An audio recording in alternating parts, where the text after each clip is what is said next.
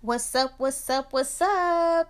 Welcome to another segment of Menage a Trois. I'm your hostess, Keeks, and I would like to welcome you to my podcast. How has everyone been doing? I pray that everyone has been doing great. Man, I missed y'all. I really have. I've been doing good. I won't complain. I have my moments, my days, but overall I've been doing great.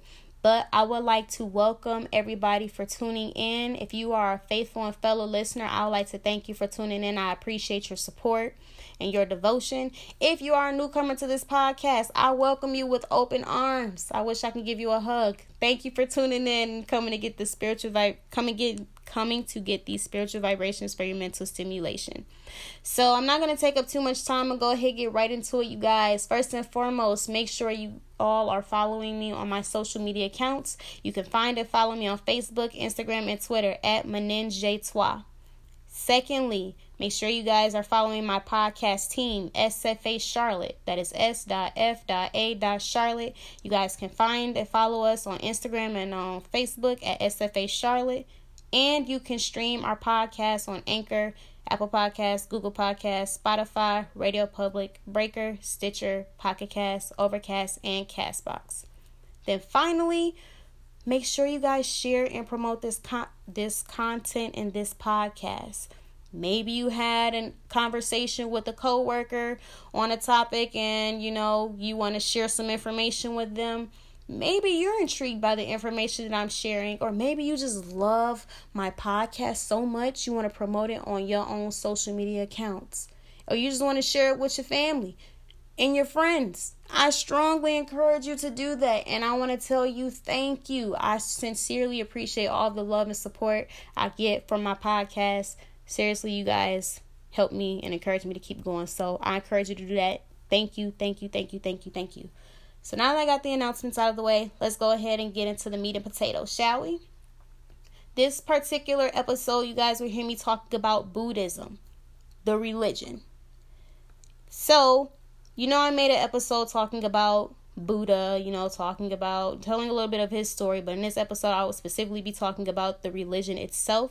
So the goals for this episode are to examine the etymology and history of the term, and then to give you guys a general overview of the religion itself.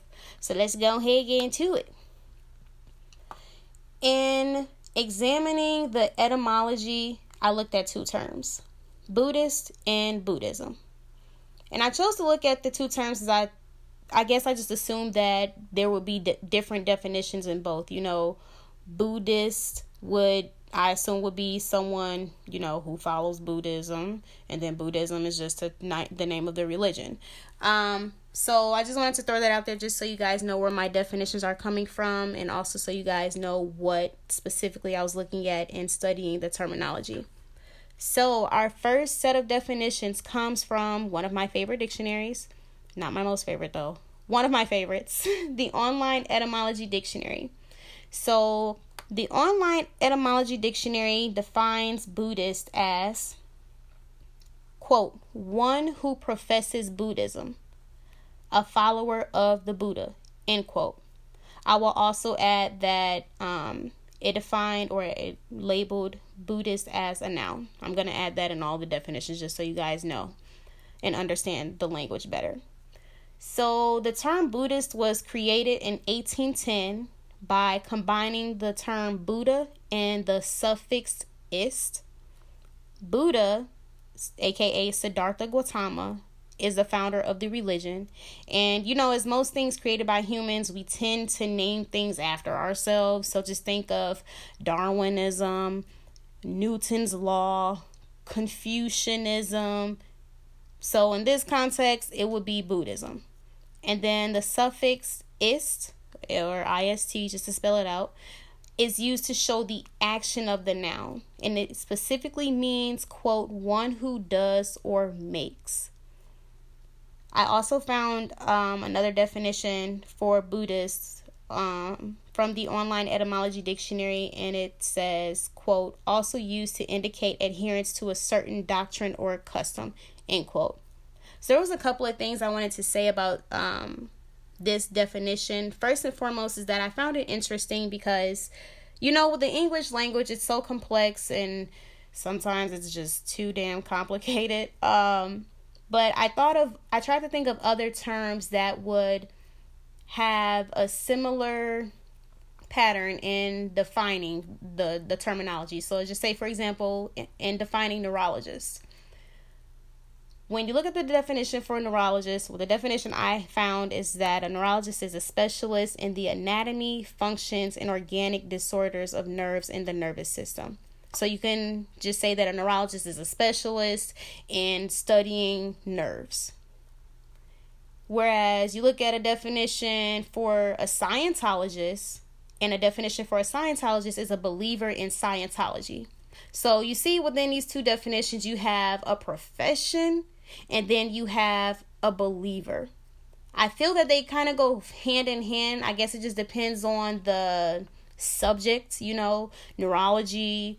You're studying science, well, maybe not with both of these are kind of scientific terms. And these were the first two words that came to mind, and trying to think of words that ended in the suffix ist. But I found these to be interesting because they both show how a person belongs to a certain community. It just shows you it just shows them belonging in a different way. So, like, for example, with the neurologist definition, that's a profession, whereas the Scientologist definition is a believer or a follower. And then, of course, you look at the definition of Buddhism, or Buddhist, it's someone who follows the religion of Buddhism. And I also find that to be interesting because it's almost like there's a power dynamic. Maybe I'm assuming that, but I feel that, when you're a professional in a certain area, you have a certain level of leadership. Whereas if you are a follower, you're not seen as a leader. You're presumed to be a follower. Interesting.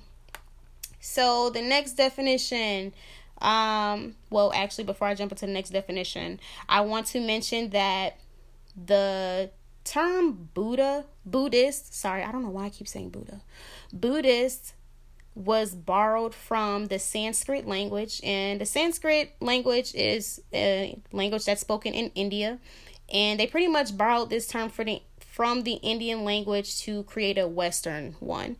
So the Indian Sanskrit version of Buddha is spelled Bauddha. I'm gonna say that's pronounced Bauddha, using the English phonetics and everything like that. It may actually not even be that, because y'all know how complicated the English language can be. But when you define that term, it is defined as, quote, a follower of Buddha, end quote. And I also want to mention that even though the online etymology dictionary says that Buddhist was created in 1810, that doesn't actually mean that it was created at that time. It was actually created way before that. It just so happened to reach the Western Hemisphere during that time. Just want to throw that out there. So the next definition I have is Buddhism. Buddhism, a noun, defined by the online etymology dictionary as, quote, the religious system founded by the Buddha in India, end quote. And then additional notes I have is that this term was created in 1801 by combining the term Buddha, or the noun Buddha, with the suffix ism. And that's pretty much all the notes I have on that one. So after looking at both of these definitions, I want to point out that it was very interesting that Buddhism was created first in 1801, and then Buddhist was created next in 1810. At first, when I was looking over my notes, I was like, oh, well, why did it take 9 years for them to create another term for it? But it makes sense because, as it continued to grow within the Western Hemisphere, they needed a way to label and identify people following this particular faith. And, we love putting labels on things, so why not? Complete sarcasm.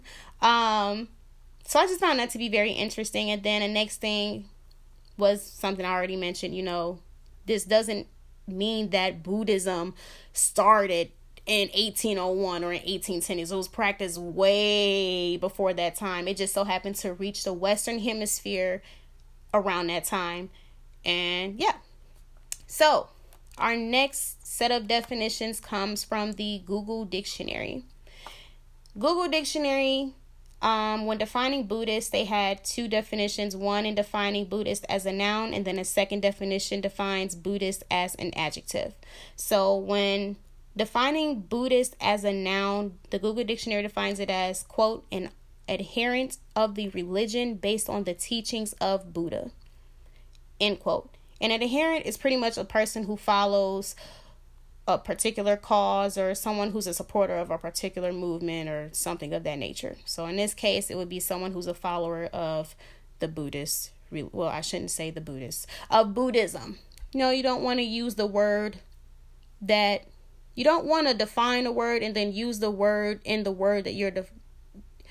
Y'all get what I'm trying to say. If I'm defining Buddhist, I don't want to say Buddhist in the definition. There we go. So the next definition, defining Buddhist as an adjective, quote, is relating to the religion based on the teachings of Buddha, end quote. Really didn't see any differences there. I mean, it was just that one's a noun and one's an adjective. So we're going to go ahead and move forward to the next one. The Google Dictionary defines Buddhism as a noun, and when you define Buddhism as a noun, it is defined as, quote, a widespread Asian religion or philosophy founded by Siddhartha Gautama in northeastern India in the 5th century, end quote. I'm going to be completely honest with you guys. I had some problems with that definition. Well, really just one issue, because they said an Asian religion.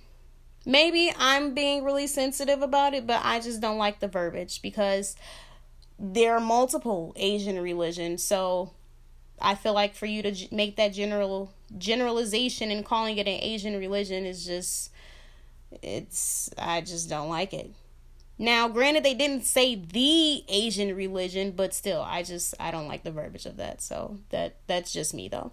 But I do like that they identify who founded the religion and around. They even gave you a time frame as to when it was founded. So I like that aspect of the definition as well.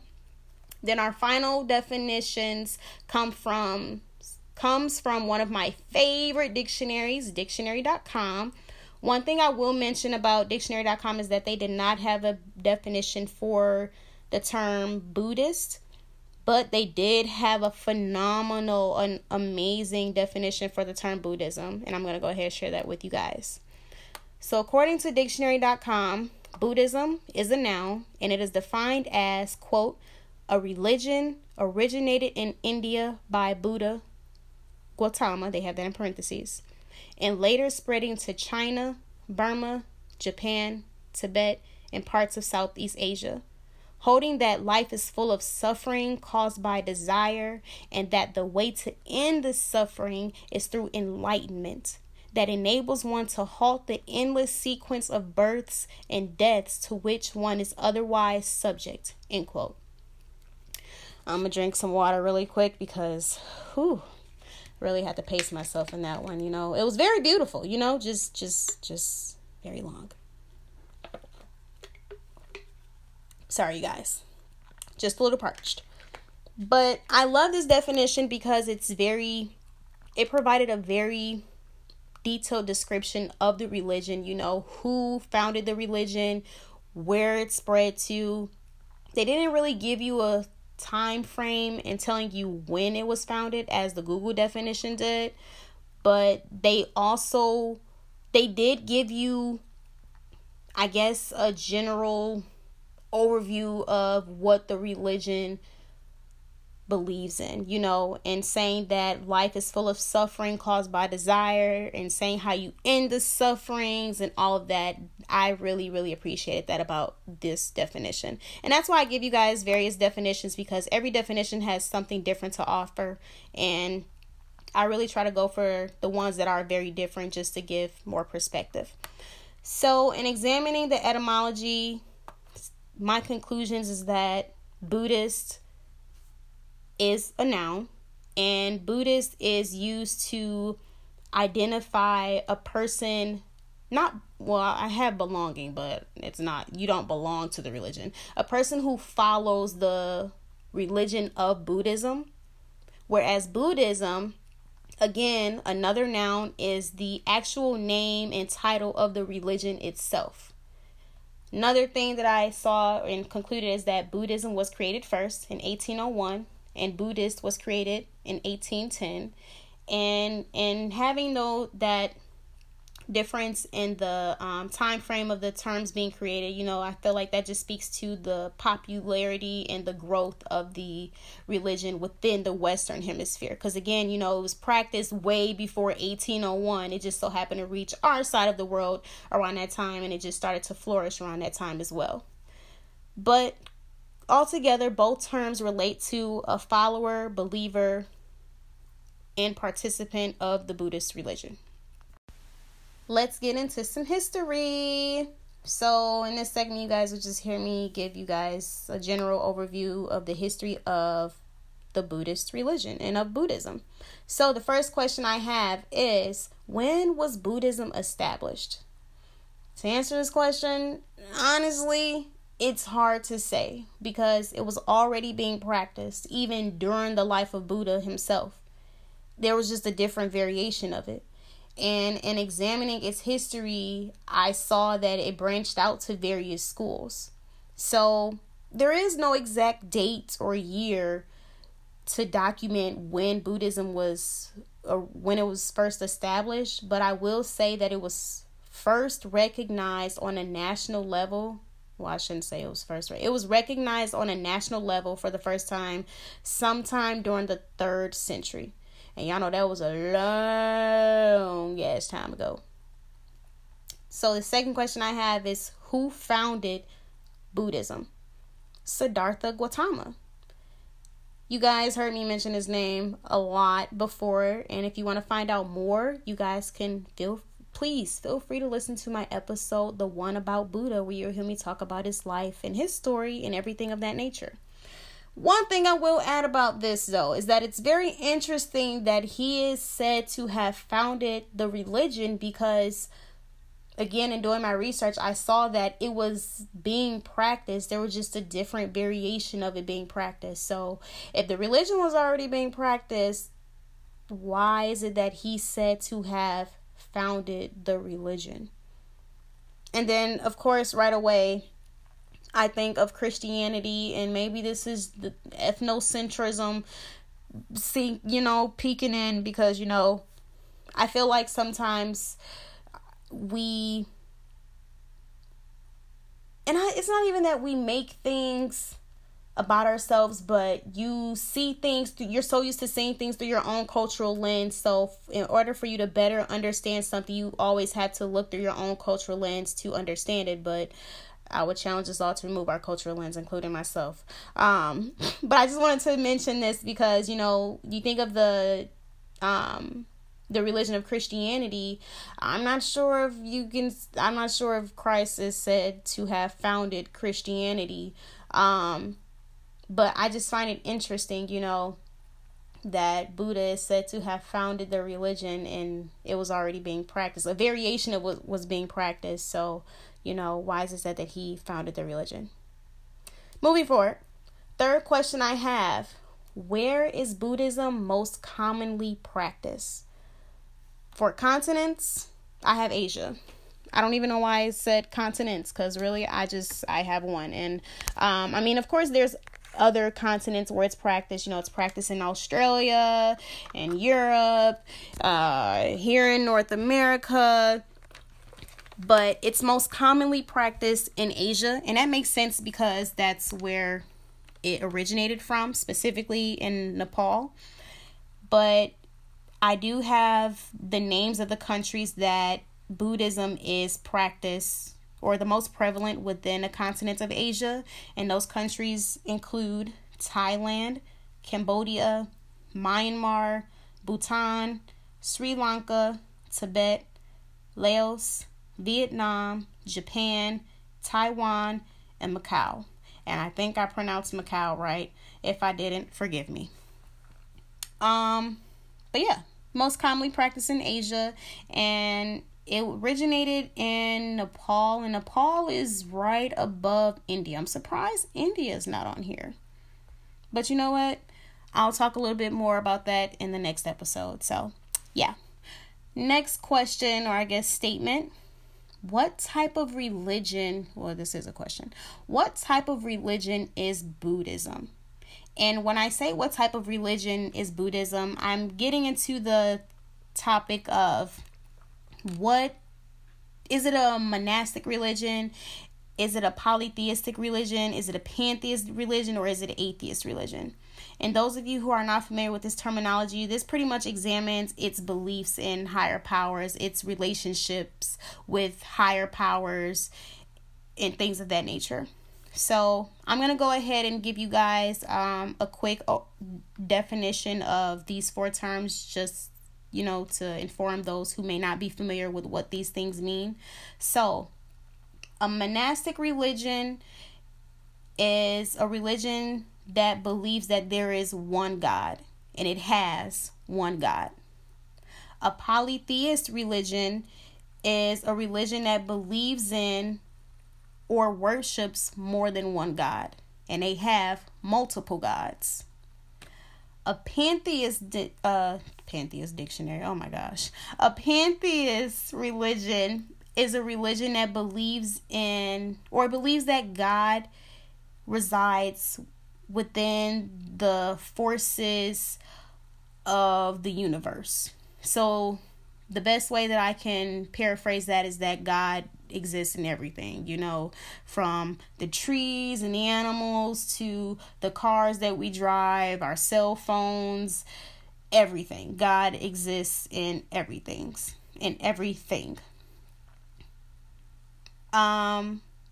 And not only that all of those things are also,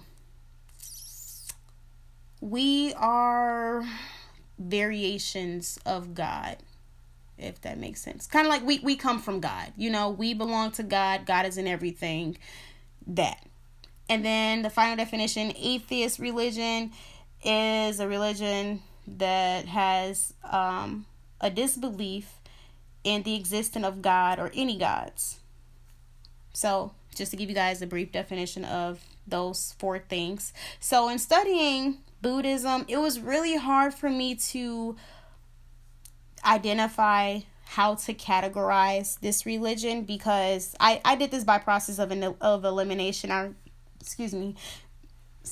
I really didn't look to see, how researchers would identify it. I just wanted to figure this out for myself. But at first, I said that Buddhism was a polytheistic religion, because I guess I confused the deities that they worship with God. And that's the thing. In doing my research, I saw that they didn't call their deities gods. They had different terms for them. And you guys will hear me talk a little bit about that in the next question. But they didn't call them gods. So I guess because the language and the verbiage was different, I was like, oh, well, maybe it's not polytheistic. They don't pray to a certain God, and I don't even know if you can say that they believe in God. So that's why I was like, oh, at first I was totally against it being an atheist religion, but then I was like, oh, well, technically it just might be an atheist religion, because at least in doing my research, I didn't see that they pray to a higher power. They don't pray. They meditate. So if they don't pray to a higher power, they don't believe in a God, then technically that would be an atheist religion. I could be wrong. I'm just here to do research and share with you guys the information that I learned. But I definitely will speak to a professional about that, because that's something I'm very curious to know. And again, I wouldn't label it as a monastic religion, because they don't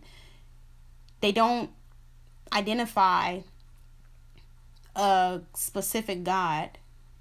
They have various deities that, they look to, but they're not gods. So I'm going to say it's an atheist religion.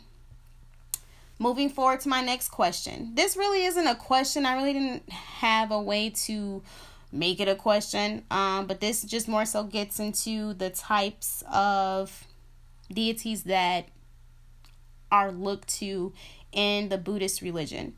So you know how every religion has its highest power, or its disciples, its prophets, things of that nature. So I just kind of want to say that the highest power will be seen as the God. The disciples would be seen, well, I did that in the wrong order. The highest power would be the God. The prophets, I see prophets as people being very close to the highest power. They are like they just have very close connections to the highest power because of a great achievement that they achieved in their life, things of that nature. And then after you have the prophets, you have what I will call the disciples, which are pretty much the followers of the prophets. And the disciples are those who are very close to the prophet. I feel like they also have a close knit relationship to the highest power or the higher power, but not as close as the prophets. And that's just my way of seeing these things. But within the Buddhist religion, they have over 50 deities. And all of these deities are different because it depends on which school of Buddhism you follow. Again, they don't pray to these deities. I'm not sure if they worship them or if they make sacrifices to them. But I know it's one of those things where it's like they look to these deities to help them get through their suffering. And again, the suffering gets back at the dictionary.com definition you guys heard me mention before. Another thing I want to mention is that they do have a deity. They have different names for their deities. And one of the most prominent deities, they're called bodhisattvas. And a bodhisattva, have this amazing definition, is a person, or not a person, a being moved by compassionate zeal to aid fellow beings, hence willing to postpone his or her own entrance into nirvana to this end. One whose being or essence is Bodhi. And Bodhi it means enlightenment or the spiritual condition of a Buddha or Bodhisattva. So the best way to understand this, and again, this is the ethnocentrism peeking in, trying to relate it to Christianity. So let's just say, for example, if you're looking at Christianity, Jesus would be a bodhisattva because, well, maybe not. Because the only reason why I say maybe not is because the bodhisattva is a person who's willing to postpone their own entrance to nirvana. And nirvana within the Buddhist religion is basically heaven. Did Jesus postpone his entrance to heaven? No, I won't say that. But he did die, so that we all could go to heaven. So I was going to say that he's a bodhisattva, but I'm not going to say that. Nope, I'm not going to say it. But a bodhisattva is someone that Buddhists will look to I guess, give them strength and encourage them and assist them as they are suffering. So I know there was I forget the name. I should have wrote it down, but you guys will hear me talk about it a little bit more when I give you guys more information about the religion. But a bodhisattva is someone that is very prominent within the deity realm because this is someone that, again, is very close to reaching nirvana. And again, nirvana is heaven.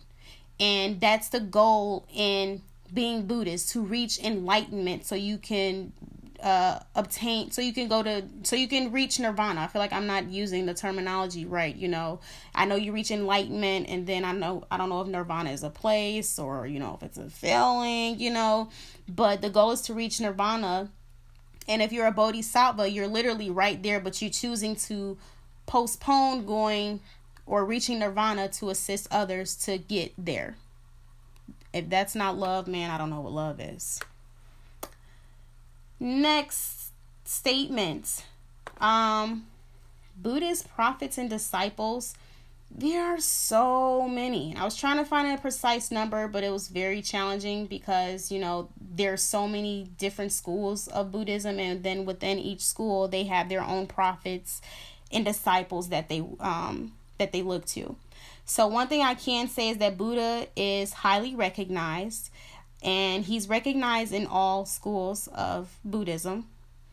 But within various schools, there are many, many, many prophets and disciples that each of them look to. Although I will say, in looking over my notes and doing my research, I have yet to discover if any of the prophets received just as much recognition as Buddha. Next question. What are the Buddhist scriptures and sacred texts? First and foremost would be Dharma. Dharma are Buddha's writings and teachings, things that he wrote while he was alive and taught to his followers. And one thing I can also say about Dharma is that it is used in all schools of Buddhism. In addition to the Dharma, there are various scriptures and sacred texts. Another thing I would say is that the sacred text that you will follow depends on the school of Buddhism that you follow. And I do have some names for some of the sacred texts in my notes. I'm going to go ahead and share those with you guys. I've seen that they have various canons. So you have the Buddhist canon, the Tibetan canon, the Chinese canon, the Chart of Pali canon. And then in addition to the canons, you have the Dead Sea Scrolls, the first rehearsal of the Tipitaka, and the Mahayana Sutras. And these are all the sacred texts and scriptures that I found that Buddhists look to assist them in practicing Buddhism and things of that nature. So since you guys heard me talk about all these different schools and branches of Buddhism, how many schools are there, Key? I'm happy that you asked, because I can't wait to tell you. There are 19 schools of Buddhism. 19 total. Man, I want to say, I don't know, but there's many. You have options. So if you do want to pursue Buddhism, you have options. So what are the names of those schools? Do you have the Theravada, the the Mahayana, and the Vajrayana. In addition to those three schools, you have the Chinese schools. There's 10 of those. And then you have the Japanese schools. And there's 6 of those. So you add all those together, you have 19 total. Now, the biggest schools of Buddhism would be the Mahayana being first, the Theravada being second, and the Vajrayana being the third. Next question.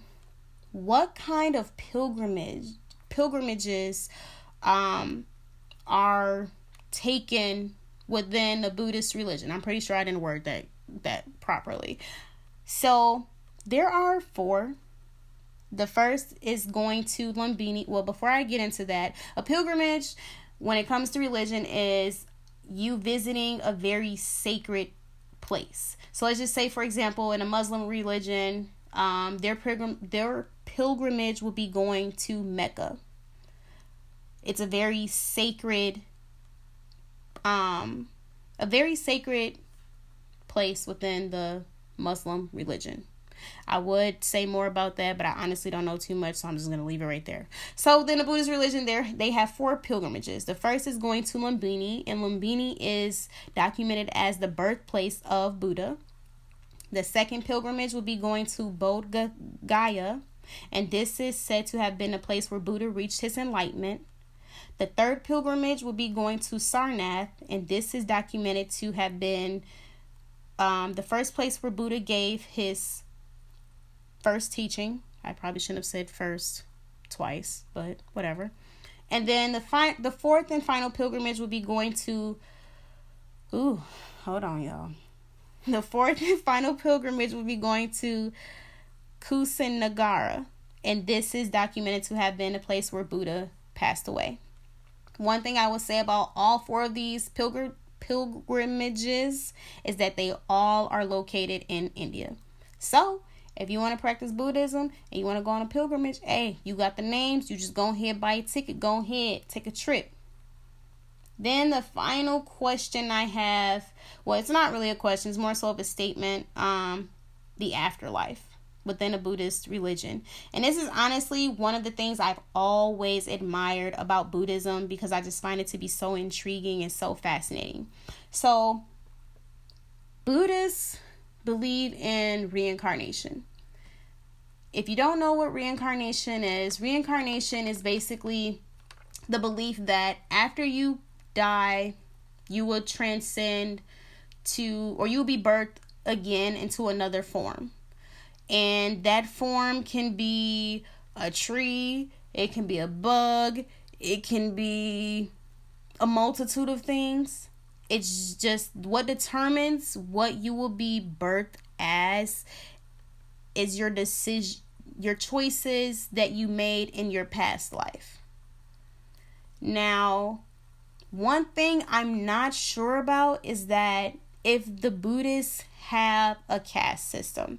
And you guys heard me talk about that in a previous episode, but a caste system is basically a social hierarchy that is used to classify people. And I know it's something that is practiced within the Hinduist religion.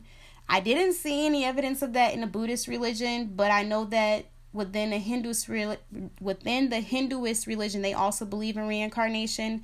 So I wonder how reincarnation works within a Buddhist religion. You know, you die, you're born into another being and or entity, but you know, is there a social hierarchy?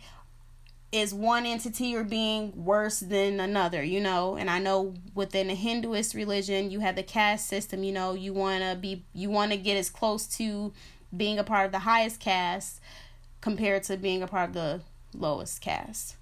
But that's all the notes I have on that part. And that concludes this episode. I would like to thank you guys for tuning in and coming to get these spiritual vibrations for your mental stimulation. I have been your hostess, Keeks, and you have been listening to another segment of Menenje Toi.